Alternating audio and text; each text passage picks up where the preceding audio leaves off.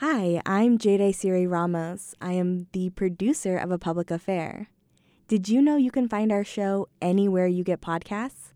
Just search A Public Affair wherever you like to listen, and you can find us, and you'll never miss an episode. 6'6" above sea level. I grab the mic because I like to take you to another mental level. Low power frequency radio modulation. The big sound from underground. We bring the truth to places truth is never heard before. We bring the sound communication of our tribal. Good afternoon, and welcome to A Public Affair. Today, you get to be joined with me, Jade Siri Ramos, your producer for A Public Affair. Unfortunately, Ali Muldrow is out. Today, I'm sending you well wishes, Ali. I hope you feel better soon.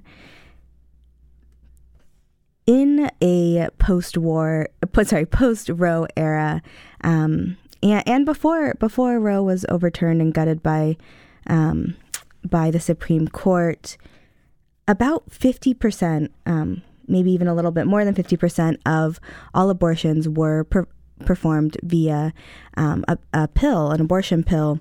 But I think a lot of us don't think about what goes on behind that pill, right? It's a thing that's prescribed by your doctor, previously before the FDA said that that a pharmacy can just prescribe it or give it to you there. You get it at your doctor's office. We don't really think about what is going on behind the people who maybe created that pill and the people who put money behind that pill.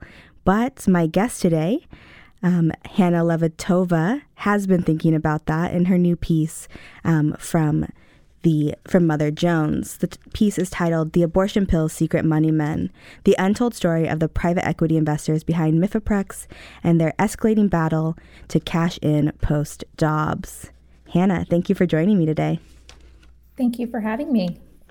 All right, Hannah, how did you decide that this is something that you needed to dig into? What sparked the spark in you to decide that you wanted to know who was putting their money behind the abortion pills? So in another life, earlier in my reporting career, I actually covered reproductive health care.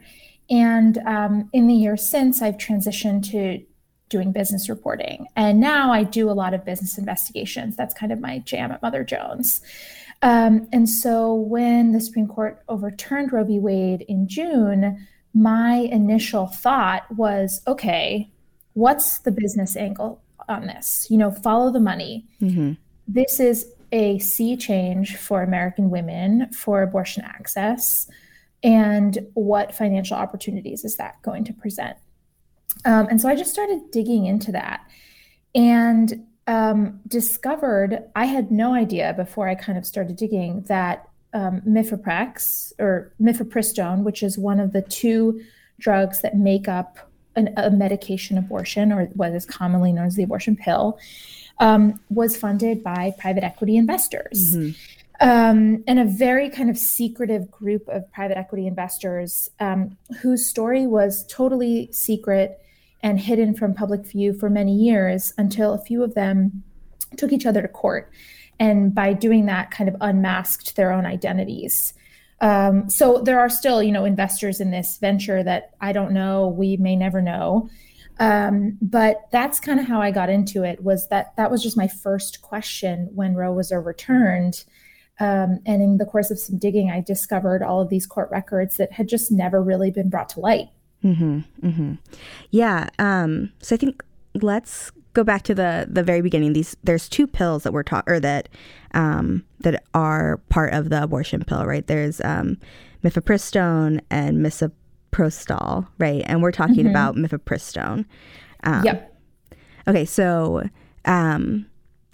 you start in your piece talking about bringing misoprostone to the United States. Where were we at in 1993 before there was access to this in the U.S.? Yeah, that's kind of where the story starts. So in the 80s in France, a pharmaceutical company there developed what was then called RU-486, which was mifepristone, the abortion pill. And American women were clamoring for access to it. But the Reagan and Bush administrations essentially banned the drug.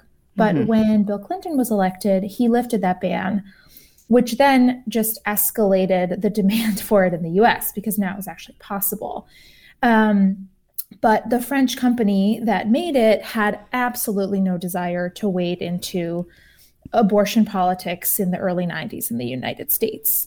That was really the apex of anti-abortion violence in this country. Doctors had been killed, clinics had been bombed. It was just, they didn't want to wade into it. They were worried that it would affect their business for other products in the US, that they'd get picketed, all these. So they were like, no way, we're not touching this. And similarly, US pharmaceutical companies, mainstream pharmaceutical companies were like, we don't want to touch this. It's going to hurt our business too. So despite all of this demand, it just wasn't happening. And so what happened was in the early 90s, two separate efforts to try to bring the pill here to the US kind of started around the same time. One was a very underground operation where, and I just think this story is it really speaks to how much American women were clamoring for this. Like abortion rights activists were sending lobbyists to Europe to try to convince the French company to change their mind. Like there was so much effort. The demand was so high. So anyway, one of these operations was a small group of pro-choice activists rented a warehouse in Westchester County in New York and created a full-on underground drug lab to try to recreate the pill themselves. They had essentially smuggled a few pieces or I don't know what to call pills into the country. And they were like, we're just going to try, we're going to get it. They had a chemist. They had a secret doctor who went by Dr. X. So his or her identity would not be revealed. And they had a cover for their landlord, for their garbage collector, the whole thing. And they set out to recreate the drug themselves, which they did successfully. In this piece, you set it up, and it really, it feels like they're like Teenage Mutant Ninja Turtles. They're like in an underground bunker trying to develop this thing. It's the visual that I'm getting is very secretive. I know. I wish that was a time where like cell phone video existed so that we could see it. But all I have is descriptions, print documents, descriptions. But even those, they really paint a picture. But while this kind of underground operation was going on, at the same time, the Population Council, which is a reproductive rights nonprofit, was trying to work with the French company to get the official patent for the drug so that they could, if they had it, then they can find a manufacturer, they can find a retailer in the US. So that was the kind of official effort that was ongoing at the same time. And they did eventually get the patent, which is then sort of where the private equity story begins, because then they have the patent, but they need someone to make the drug, and they need a company in the US to retail it, to distribute it, to kind of be the face of getting it from point A to point B to the patients who need it. So yeah, I'll stop. Well, I'll stop there. So you can ask more questions. Well, no, yeah. So we're now getting to this place where we, in theory, it can be made in the U.S.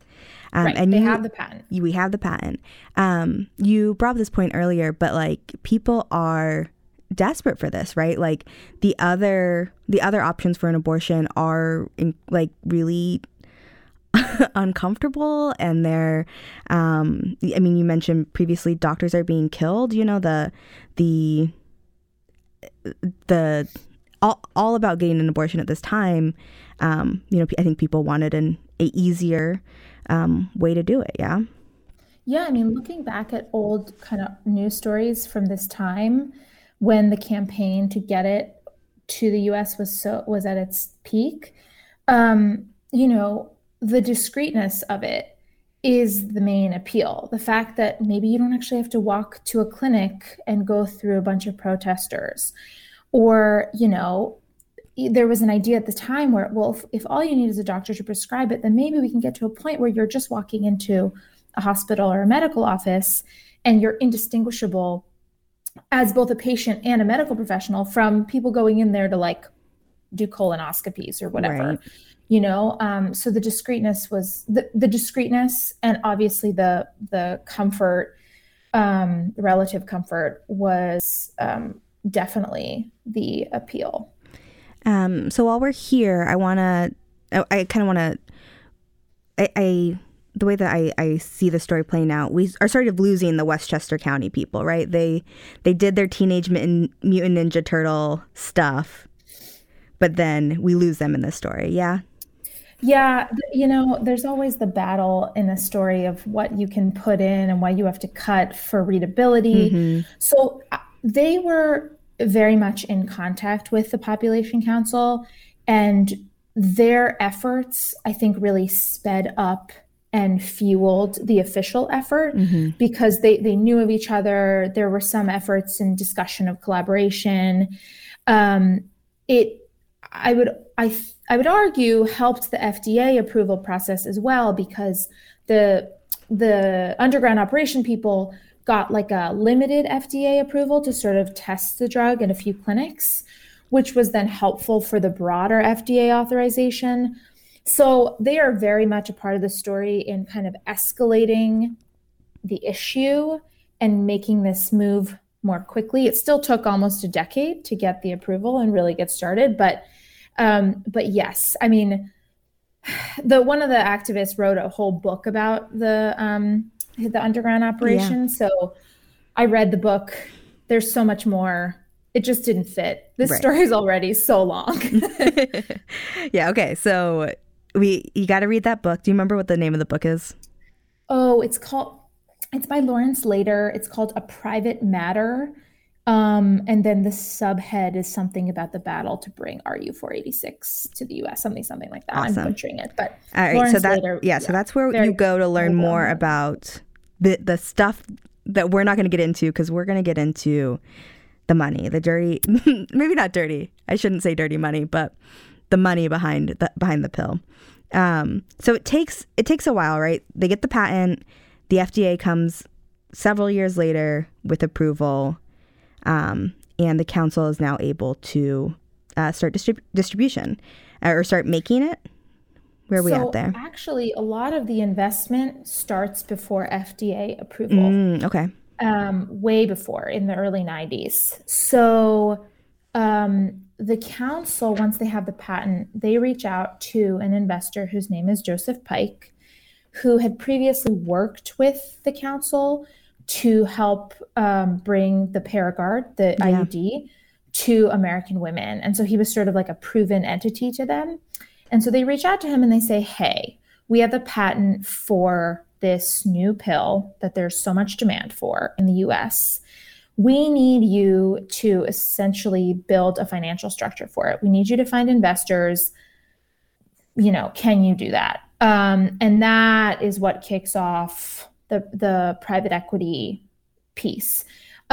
Before I get into that, I should say that that in itself is a pretty non-traditional way to bring a pharmaceutical, a drug that a lot of people are going to potentially use, to the US. So typically, maybe the US government will provide some funds for initial research on a drug, and then a pharmaceutical company will take over and take it to the finish line.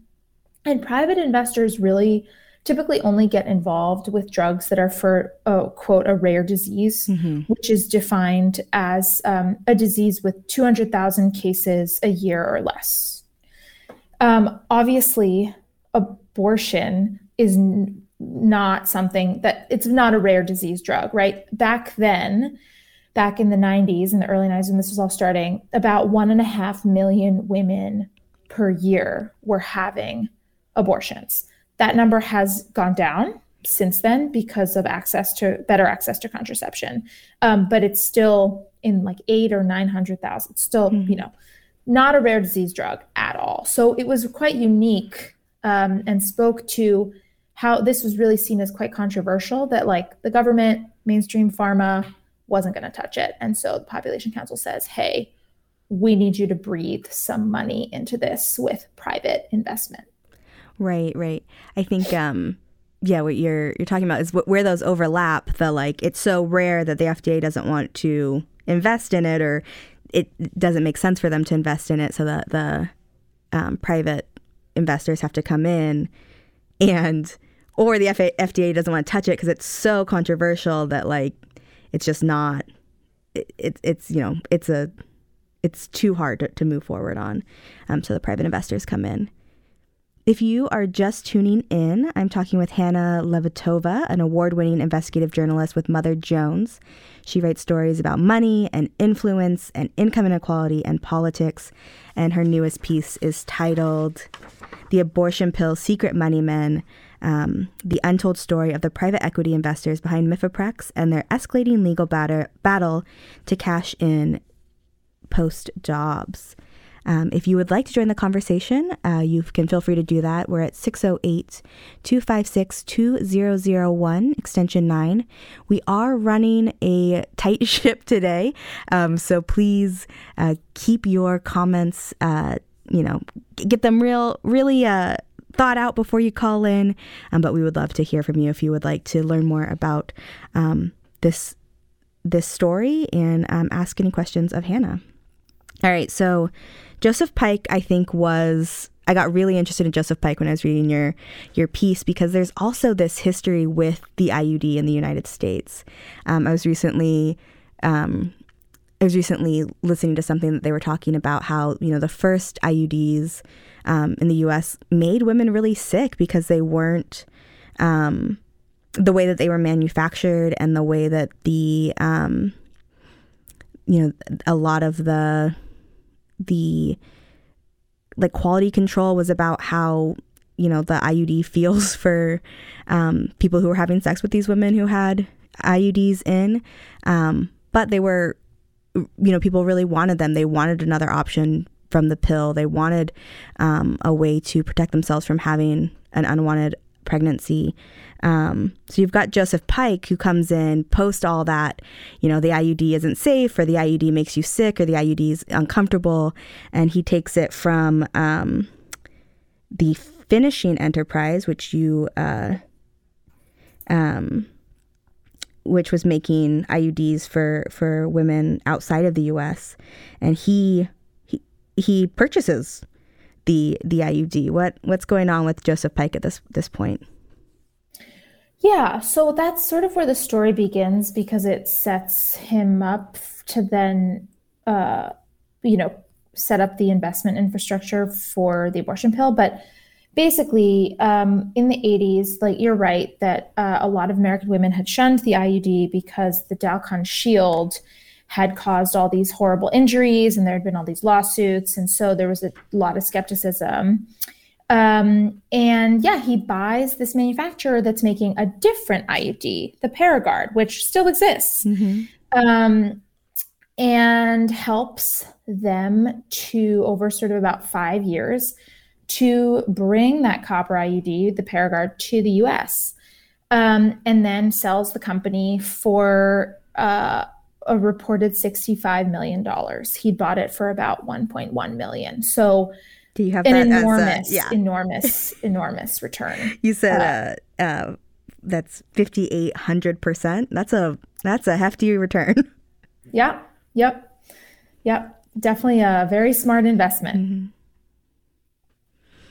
Mm-hmm. So Pike, basically in retirement, he's out there, he's golfing when the Population Council calls. Because he's someone who took something that women didn't want, right? They'd shunned the IUD, and he was able to make a nearly 6,000% return on it, right? So he was their guy. Yeah, he had made a very smart investment and brought the IUD to the U.S. And retired from the practice of law. He'd previously been a lawyer, and then got this call saying, "Hey, can you essentially do the same thing with an even more controversial product, mifepristone, the abortion pill? Can you create a financial infrastructure? Can you find investors? And, all of that, find a manufacturer, essentially build the venture from the ground up to get this to U.S. women, which he then, so to get into the financial infrastructure, this is where it all begins. So Pike is living, in San Diego, and he teams up with a doctor. Her name is Susan Allen, and the two of them start going around soliciting investors, and they're talking to, a lot of wealthy liberals. And I don't know a lot of the people that they spoke to, but some of the ones that he mentioned to me were Gloria Vanderbilt, or, he at the fundraising was going on during the time of the O.J. Simpson trial. And so he met with one of O.J.'s defense lawyers, Bob Shapiro, at the time to ask if he wanted to invest. So he has dozens and dozens of these meetings. And I have no idea if these people invested. A big piece of his pitch was promising them anonymity. So obviously, even speaking to me 20, more than that, almost 30 years later, he's, he wouldn't tell me who said yes, who said no. So we don't know. So he's having dozens and dozens of these meetings. And in the course of this, he meets this, a pharmaceuticals hedge fund guy, investor in Tennessee, whose name is Brad Daniel. And him and Brad, they team up. And Brad has a small private equity fund that then he essentially sets up a vehicle through that fund for investors to put their money into the abortion pill. And it's worth pointing out that Pike and Daniel create this Byzantine financial structure for putting money into the actual pill. So they create an entity called Danco Labs, which is to this day the name of the retailer in the US that retails mifepristone. Until 2019, it was the only retailer. They had a total monopoly. So they create Danco Labs, but then they register all these entities like in the Cayman Islands, in Delaware, in California, that sort of each one feeds into the next one. Each one controls the next one in order to make sure that they can anonymize their investors. Because that, again, it's the 90s. All of their investors, their potential investors, really do not want their name attached to this project. So the private equity fund kind of controls this whole Russian nesting doll of sub-entities that are registered all over the world through which people can invest into through like arrow, Danco Labs, i.e. the abortion pill. Yeah, in your piece, you call it a Russian nesting doll, which it really is, right? Like you can't tell from the biggest doll what is actually on the inside, which is the whole idea. And I know we talked about this previously, but this whole bit of secrecy, right, is that it is so controversial at this time, right? So like you're at the apex of anti-abortion violence, and I imagine the only way that he could get people to buy in is by offering the secrecy and offering a return, right? Like there's got to be something in it for them. Definitely. Yeah. I mean, these sorts of pitches, a seasoned investor would not invest if they didn't see the potential for a great return, which gets at, so one of the main investors that they drum up that we know of is someone named Greg Hawkins, who was a very experienced Wall Street investor, had previously worked at Salomon Brothers. And at the time that they connect with him, he is helping to run a hedge fund called Long-Term Capital Management. And if you're a finance nerd like me, then you've definitely heard of Long-Term Capital Management, because it collapsed very publicly and in a very big way in the late 90s and required, the Fed to organize a bailout of that hedge fund. So, we're talking very, very seasoned Wall Street investors who are going to analyze a potential investment with an eye towards future returns. He was, he had to promise anonymity as well as walk people through their potential returns. But keep in mind at the time, there is still not FDA authorization. So he's making a lot of promises saying, hey, but right now they literally can't sell their only product. Right. It's a business that cannot make any money. But he's saying, listen, when it happens, when we get FDA authorization, this is going to be incredible. Right. This is going to be incredible. Which is really what ended up happening in terms of returns. Yeah. And you put in your piece too. It's also that, you know, they seem to believe in what they were doing, right? They were making reproductive health better also was like a driving force of their work. Yeah, it's interesting. The motivations, I think, were twofold. You know, in one of the court records, I remember reading Daniel talks about how he believed in both, right? He believed in the social benefit of the drug, but also its potential to make money. And when I spoke to Pike, he said something very similar, that it was a both and situation. So you're someone who thinks about money. I'm someone who doesn't think about money past my bank account. But so like, is it shady to have all these like, you know, like corporate or like all these structures inside you know what I mean? Like having the one corporation encapsulated in many other corporations to have your money funneled that way? Or is that like a relatively normal thing? So it is very common, but it's also, I would say, you know, an issue in the sense that when you have that, you have no transparency. I encounter, you know, LLCs and subsidiaries with different names all the time in my reporting, and it's really hard to figure out who's behind them. And not just in this story, in any story. And from a, you know, public transparency perspective, I would say that that's not great. Like think about a publicly traded company, right? Publicly traded companies that we can all buy stock in, they have to file these long reports every quarter to the federal government that tell us about their finances. They tell us all this information. But private businesses don't have anything like that. So they're totally unaccountable to the public. And I've reported a lot on private equity. The last year I've done several investigations about, you know, different realms where private equity has invested a lot of money. And private equity is one of the least transparent corners of finance. And the issue with that is that it bumps up against the very extreme profit motives that are baked into how private equity works. So, you know, what is private equity? Essentially, you have wealthy investors, be they individuals or pension funds or, you know, what have you. They give millions and millions of dollars to a private equity fund, and they say, hey, I'm going to pay you a ton of money. I'm going to pay you huge fees. And the only reason I'm doing that is because I believe that you're going to make me a better return with this money than if I just put it in a stock market like Hannah, you know, might do. I might just buy an index fund, shares in an index fund.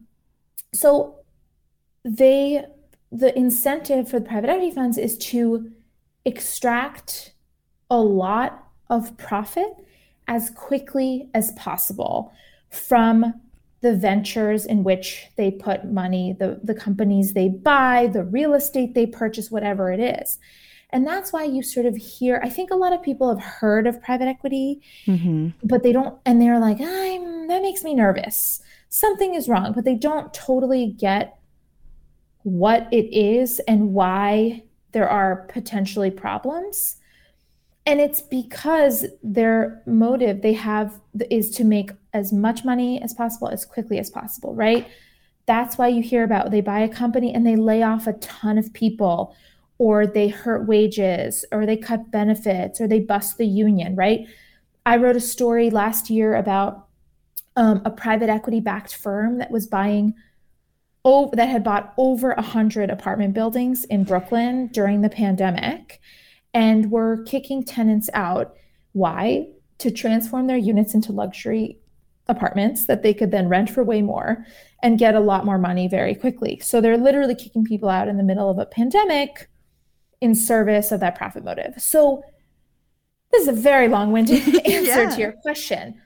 Like when you have an industry like private equity that has enormous, enormous amounts of capital to play with, to invest, and you mix that with they have a mandate to make a ton of profit very, very quickly, you know, by any means possible. And we have no transparency into those means. Mm-hmm. They don't have to tell us, they don't have to publish a report like a publicly traded company that's like, here's what we did. Like, you know, that to me is a combination of extreme profit motive, huge amounts of money and wealth, and total opaqueness, opaqueness Yeah, that we what you're saying. should, as you know, that I think journalists should be paying attention to, and regulators should be paying attention to.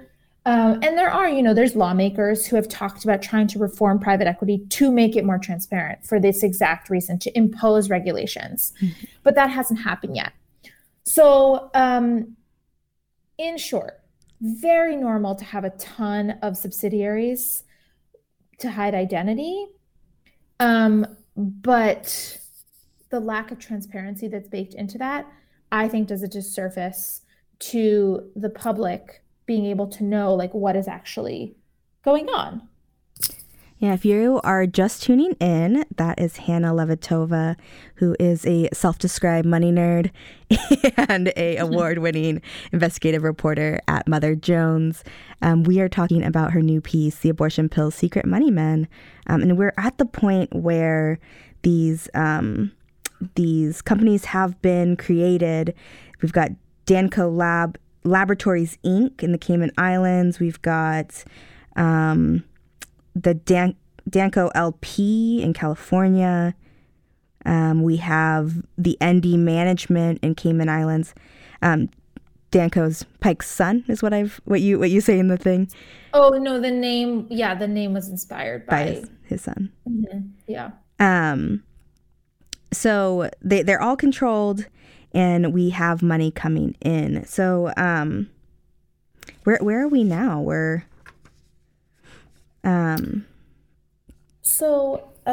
The project runs into a roadblock of sorts. It sure does. Because remember, Pike is the main organizer here. Mm-hmm. Daniel and Hawkins are already involved, but Pike's the main organizer. And it comes out that Pike had been stripped of his law license in North Carolina, where he'd previously practiced, and that he had also pled guilty to a misdemeanor forgery charge. And that hadn't been shared with the Population Council or with investors. And so the council really starts to worry about this because they don't want investors to come back and say we were misled. And they just want, because this is such a controversial product, they are worried this could jeopardize investors, this could jeopardize FDA authorization. And so they say, we need Pike, you got to get out. Like, we need you fully out of this. And any investor that you drummed up, we need to give them an opportunity to leave because they didn't have the full story. Right. So at the time, without getting into all the insane subsidiaries and details, so at that time, some investors do pull out, and there's a bit of a shakeup of how this whole entity, this Russian nesting doll, is structured. But Daniel and Hawkins, not only do they stay in, but as part of the restructuring, essentially create opportunities for themselves to make more money from the investment. So there's a structure that's created that gives Daniel one of the votes, sort of power over a lot of the shares. And for that, it's called a proxy vote. Mm-hmm. He is going to get, at the time, $300,000 a year to be adjusted for inflation going forward for holding that proxy vote. So he has made over $10 million since that time in just those fees alone. Mm-hmm. That doesn't account for, remember, he runs the private equity fund. His private equity fund is getting a cut of the profits, of every investor's profits. They're getting between 10 and 20%. His fund is getting paid a 1% management fee as well. He also has an entity set up that sort of somehow rents office space to Danco Labs, and he's getting money from that as well. So the shakeup happens, but the result for Hawkins and Daniel is further investment for themselves and further opportunity to make money from the venture.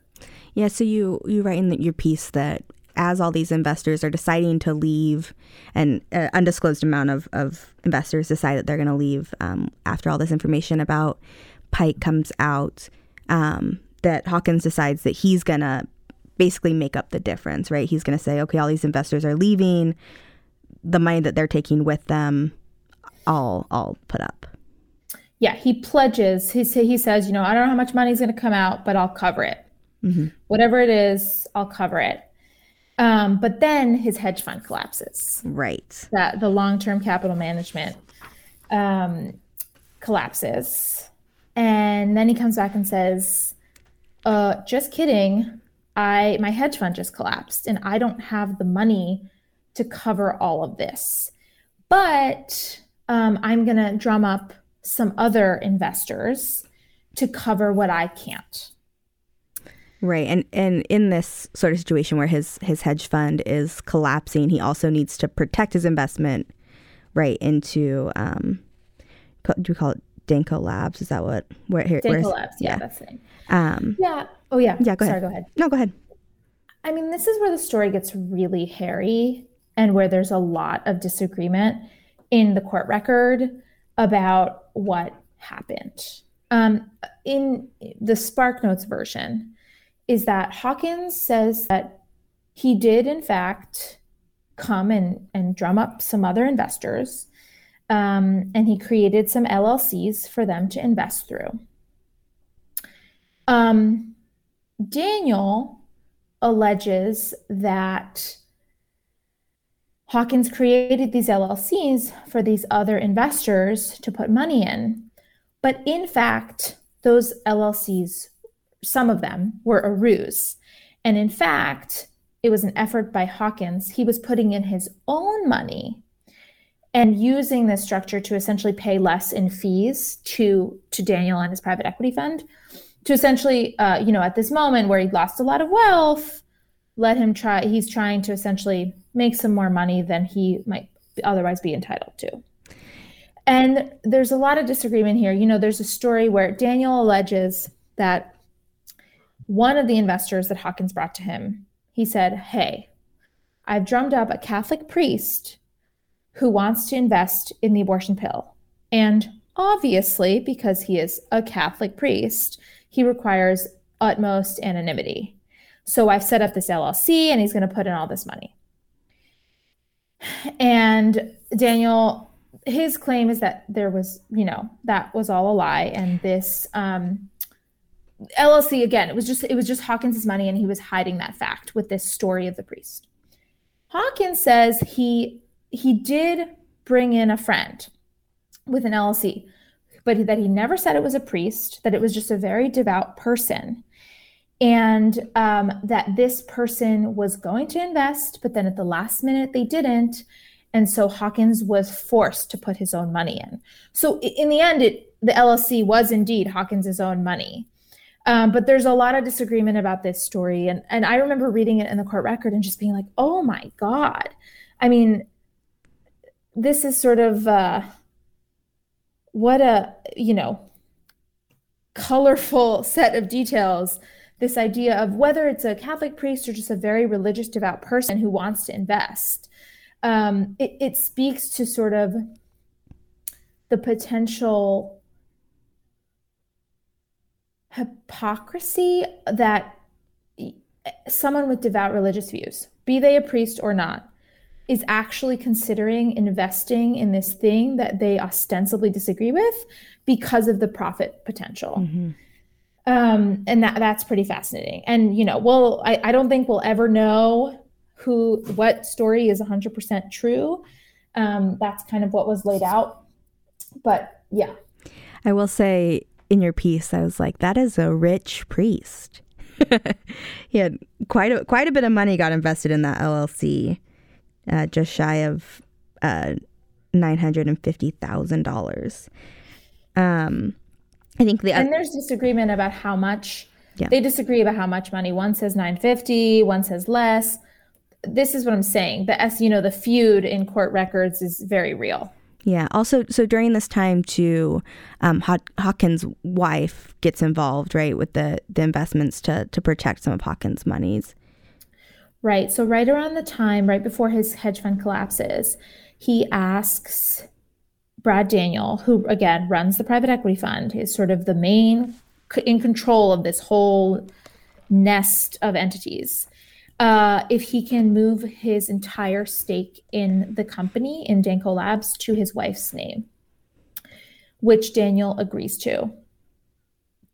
And, it's hard to know 100% why, but what Daniel alleges is that this was a way to protect some of his wealth from what was coming, whether if there was going to be a bankruptcy, if there were going to be creditors, like not fully knowing what comes on the other side of this, the collapse of like a globally significant hedge fund, right? This hedge fund controlled almost 5% of global financial assets at its peak. So not knowing what that was going to look like for him personally and for his money personally, this was a way to protect his stake. Yeah. If you're just tuning in, I'm talking with Hannah Levitova, an investigative reporter at Mother Jones, where she writes stories about money and influence, income inequality, and politics. We're talking about her recent piece, The Abortion Pills Secret Money Men. And we're deep in here right now with Daniel and Hawkins, two of the big money men in this conversation. So as we get through this bit, this like a rough patch maybe, the FDA comes through, right? Yep. Yeah. The FDA in 2000 authorizes mifepristone, which means that Danco Lab can finally start making money. They can finally start selling the thing they've been saying they're going to sell. And they do. They, within a few years, they pay back their investors. And from that point on, they start making a profit. A pretty profit, yeah? So the numbers are very hard to come by because in these court records, they have all been redacted. Mm-hmm. So there's lots of like black, squares. But for the story, I did some back of the napkin math because there are percentages. So looking just at the Hawkinses, for example, they invested, according to their own declarations in court, somewhere between $9 and $11 million. And based on that amount, in the court records, the CFO of the company says that they've made about 228% on their investment, which would translate to somewhere between $20 and $25 million of profit off of their original investment, in addition to making back the original investment. And so, and then I should add, actually, they then say that the average for all investors has been about 452%, which is, again, a huge number. Yeah. You write in your piece, and we've already talked about how it's unclear whether or not the priest is real or not, but this was how it came out, right? As they started making money, like, I need to figure out who gets their return back, and it's the priest is so underground that we can't even know who he is to give his money back to. Right. So at a certain point, that's sort of what precipitates some of this legal fighting in court, is that when the time comes to start paying out profits, Daniel says he reached out to the Hawkinses to say, hey, I need to know who this person is so I can send them their money. and Hawkins really resisted that, offering, Daniel says he offered to pay money to not have to reveal the identity. Hawkins disputes that. But that disagreement is the moment where Daniel says he sort of starts to think, are these LLCs actually other people, or are they Hawkins himself? Which leads to all the court fighting. What comes of that? Like what, the court fighting happens. What's the resolution? So it ended up, it was a long journey. There's actually 3 different cases, but in this particular case, long journey.